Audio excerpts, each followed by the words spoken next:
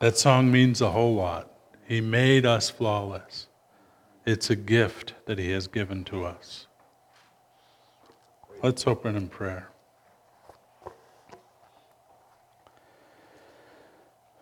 Lord, we thank You for the grace that You have given to us, for making us righteous, for giving to us that gift of grace.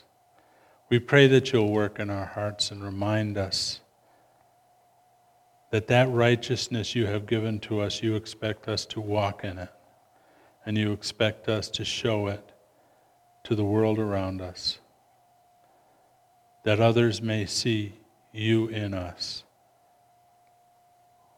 and desire the same thing we have. In Jesus' name, amen. This was a hard message to prepare this week. There's a lot in there. Last week we looked at the great faith chapter in Hebrews. From this chapter, the author of Hebrews looks at all the heroes of faith, giving us example after example of people who put their trust in God and gained approval.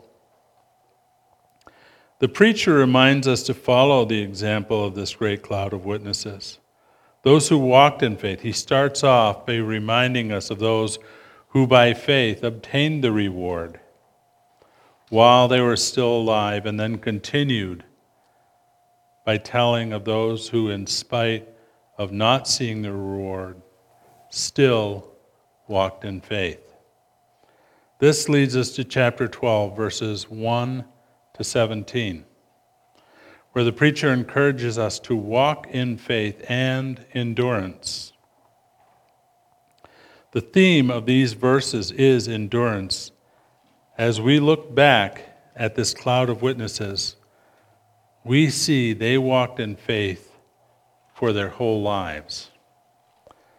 Some lives were long and some were short, but once they started in faith, they continued to the very end of their lives. This is what the preacher expects of us to do. We are to continue in faith to the very end. Remember, the city they called home was invisible. In the future, the architect and builder was the Lord Himself. Faith reminds us to walk in self-discipline. In Hebrews 12:1 we read this: "Therefore, since we have so great a cloud of witnesses surrounding us, let us also lay aside every encumbrance and the sin which so easily entangles us. And let us run with endurance the race that is set before us." Notice the analogy of a race. This is not a mere sprint, but a marathon. This is why he spent so much time telling of those who walked in faith their whole lives, looking forward to that reward which comes not in the here and now, but in the future when they go to be with the Lord. Paul put it this way in 1 Corinthians 9:24-27.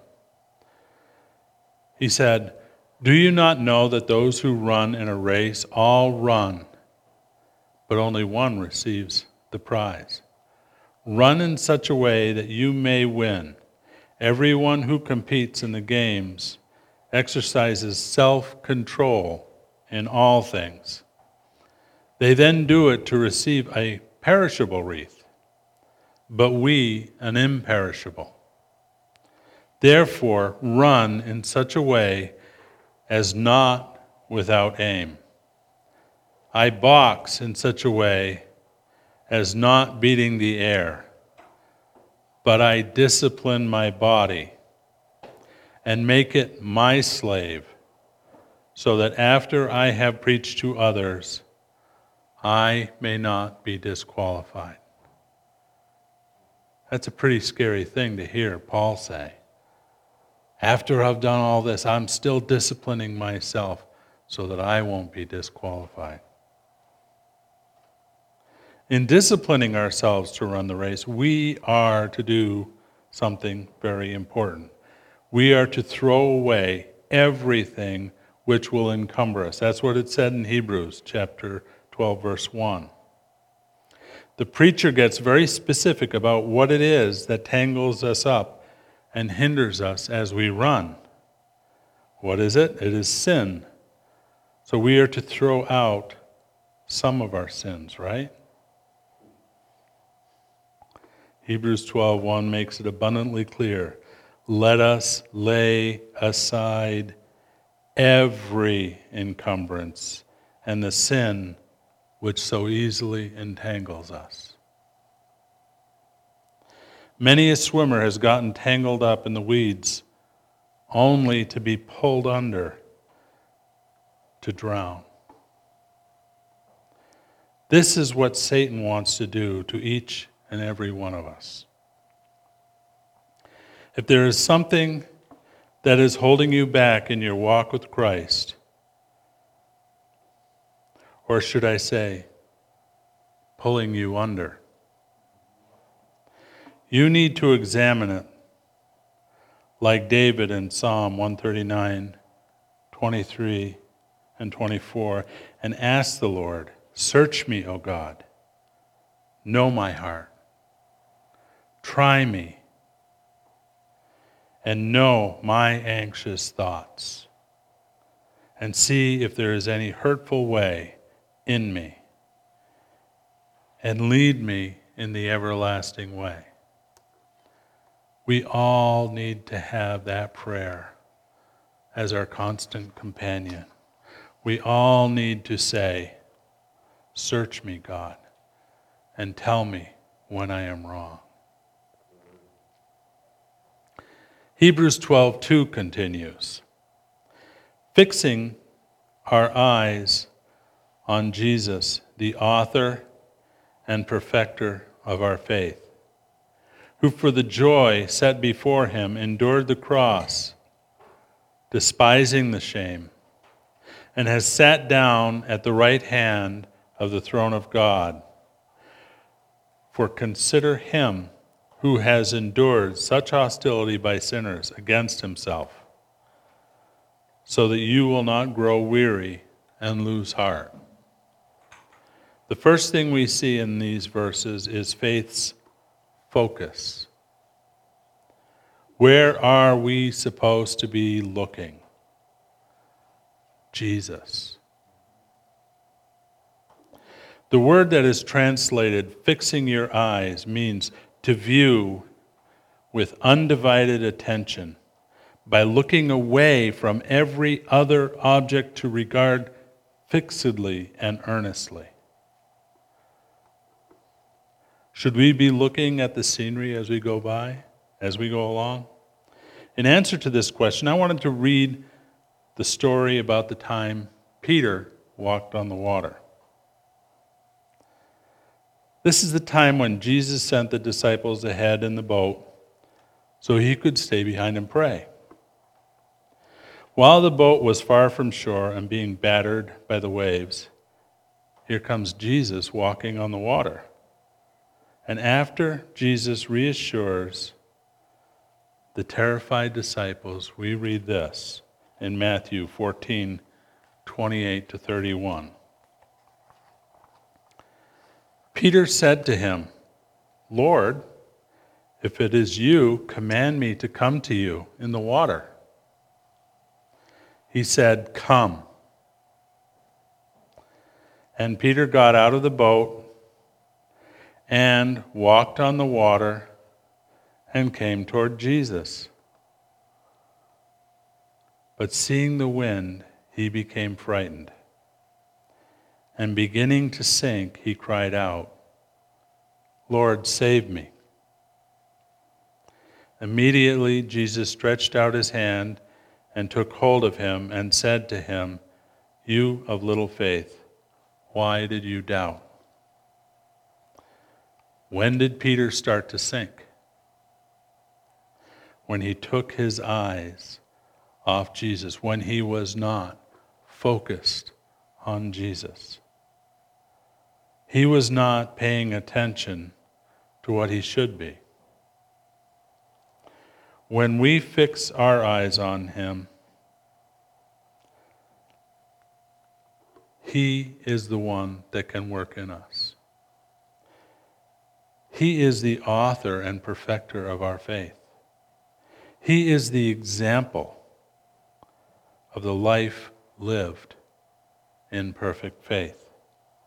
Paul reminds us in 1 Corinthians 11:1, "Be imitators of me, just as I also am of Christ." Paul never told us to imitate him just for the sake of imitating him. No, he was saying, as I reflect Christ, follow that example. Paul was saying two things when he did that. He was saying, first, it is possible because I can do it. Paul was a man just like we are.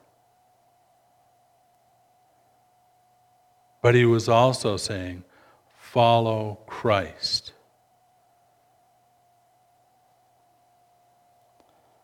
How do children learn from their parents?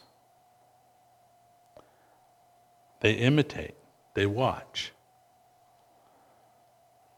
They watch their parents and they imitate what their parents do.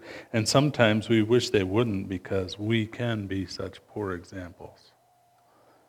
I'm sure. With little children, Jesse and Alva are aware of the times when they do things just like them. And we've seen that in our own children.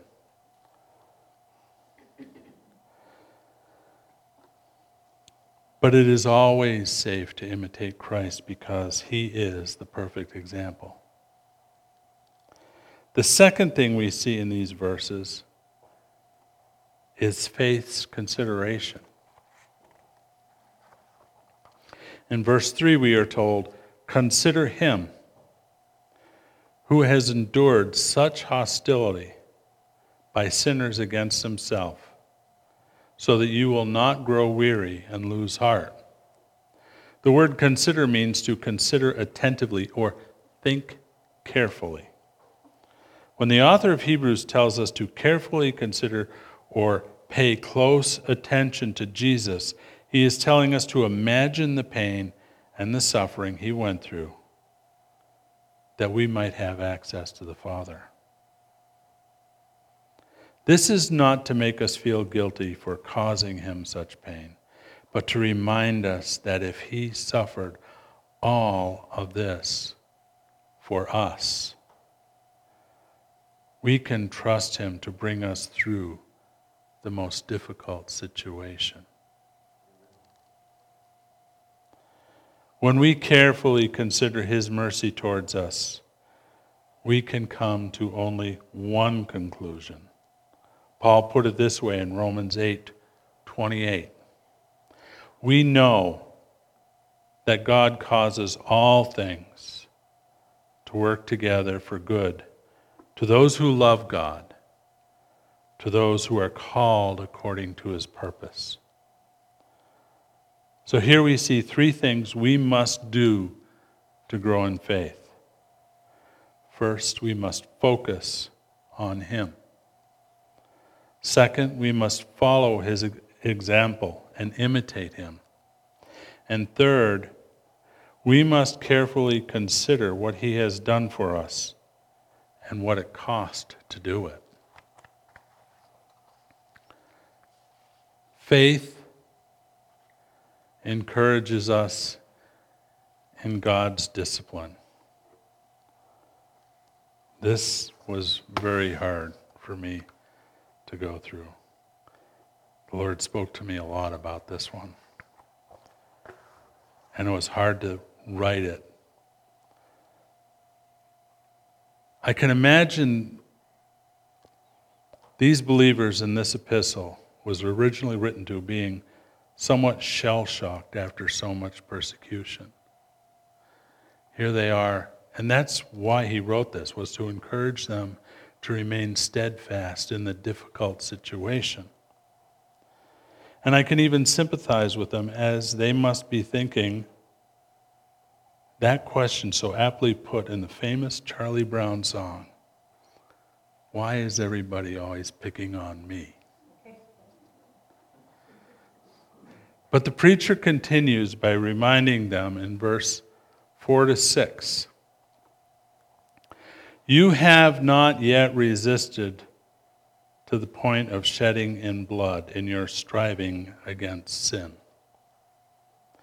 And you have forgotten the exhortation which is addressed to you as sons. My son, do not regard lightly the discipline of the Lord, nor faint when you are reproved by him. For those whom the Lord loves, he disciplines, and he scourges every son whom he receives. Here the author of Hebrews is reminding us of Proverbs 3:11 and 12, and I did want to read this. It says, my son, do not reject the discipline of the Lord or loathe his reproof. For whom the Lord loves, he reproves, even as a father corrects the son in whom he delights. When we go through difficult times, I was reminded that those difficult times are to work in us something. It is to work on us his holiness. It is to work in us his righteousness. That is why he puts everything in our path, that we may become like him. This is where things get difficult. Nobody wants to think too hard about the Lord's discipline. It may be a fact of life, but like religion and politics, nobody wants to talk about it in polite company. I don't think I have ever heard someone say, hey, I had a great day today. I did something especially bad and God disciplined me for it.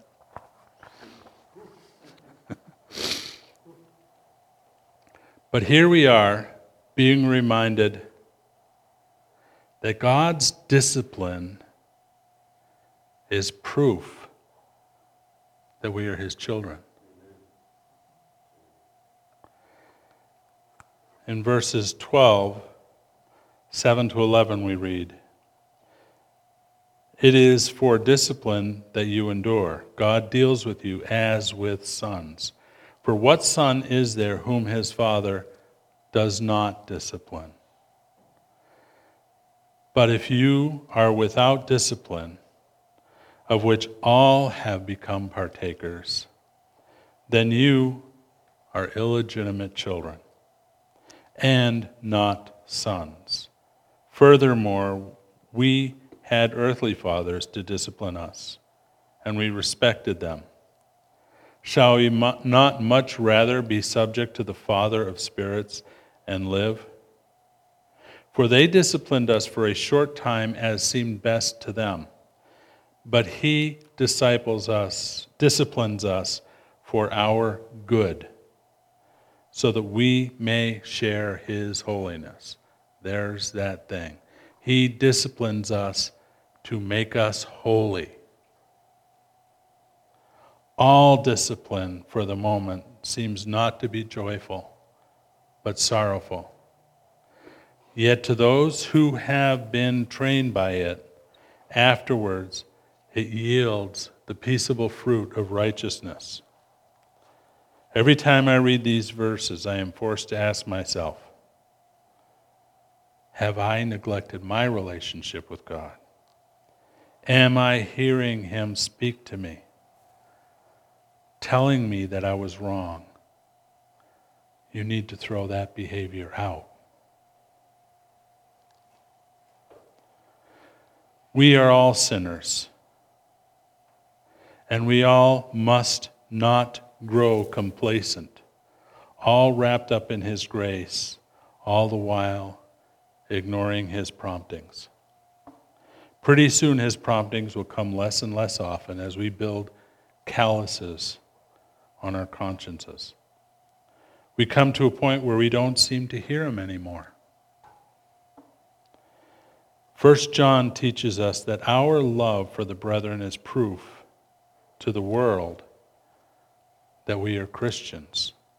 Here we see that proof to ourselves, within our own hearts, that we are Christians is God's discipline. I told you it was going to be hard. Faith encourages us to strengthen our weakness that we may be healed. Hebrews 12, verses 12 and 13 say, "Therefore, strengthen the hands that are weak and the knees that are feeble, and make straight paths for your feet, so that the limb which is lame may not be put out of joint, but rather be healed." Remember, we are not an island to ourselves. Hebrews 10:25 reminds us, not forsaking our own assembling together, as it is the habit of some, but encouraging one another, and all the more as you see the day drawing near. In keeping with encouraging one another, we should be working together as a body, protecting the weaker members until they are strong enough to stand on their own. No one can stand on their own, but we all can stand with Christ. There are times when we need help, and there are times when we need to be helping others. Faith teaches us what it is we should strive for. I like the way the English Standard Version reads verse 14. Hebrews 12:14 in the English Standard Version says, "Strive for peace with everyone and for the holiness without which no one will see the Lord." There are two primary goals we should strive for: peace with everyone and holiness. Romans 12:14-18 remind us of the same thing. Here Paul tells us those things we should be doing in order to pursue peace with all men. Romans 12:14-18. "Bless those who persecute you. Bless and do not curse. Rejoice with those who rejoice. Weep with those who weep. Be of the same mind toward one another. Do not be haughty in mind, but associate with the lowly. Do not be wise in your own estimation. Never pay back evil for evil to anyone. Respect what is right in the sight of all men. And finally, if possible, so far as it depends on you, be at peace with all men." Notice what Paul is saying here. So far as it depends on you. He's not saying they have to reciprocate. He's saying, do your best from your side of the picture. Do everything you can to be at peace with everyone. We are also to strive for holiness. Here the preacher reminds us that without holiness, no one would see God. In Hebrews 11:6, we saw that without faith, it is impossible to please God. So we see that faith is the key to obtaining this holiness. And as that song put it, that we sang, the cross is what makes us holy. The cross made us flawless. Without. That's because He gave us this gift. He put it within us. In Isaiah, we are reminded that our righteousnesses are as filthy rags. It is only His righteousness, His holiness, that will satisfy. This holiness is gifted to us through faith. Faith warns us not to come short of God's grace. Hebrews 12:15-17 say this: "See to it that no one comes short of the grace of God, that no root of bitterness springing up causes trouble, and by it may be defiled, that there be no immoral or godless person like Esau, who sold his own birthright for a single meal. For you know that even afterwards, when he desired to inherit the blessing, he was rejected, for he found no place for repentance, though he sought for it with tears." The example of coming short of God's grace is Esau. This warning is sobering, to say the least. This passage harkens back to the Old Testament to remind us the very same warning Jesus gave us in Matthew 7:21-23. "Not everyone who says to me, 'Lord, Lord,' will enter the kingdom of heaven, but he who does the will of my Father who is in heaven will enter. Many will say to me on that day, 'Lord, Lord, did we not prophesy in your name? And in your name cast out demons? And in your name perform many miracles?' And then I will declare to them, 'I never knew you. Depart from me, you who practice lawlessness.'" What frightens me most about this passage is that many people believe they will get to heaven, but they are not. I'm not talking about the obvious cases like people who belong to a cult or do not believe in Jesus. These are the people that to all outward appearances walk the walk and talk the talk. And even though they go to church and think they believe, they have not had that life-changing personal encounter with Jesus. The difference between Esau and Jacob was Esau did not value the blessing, where Jacob valued it so much, he was willing to lie, cheat, and steal to get it. Of course, these actions did not get him the blessing.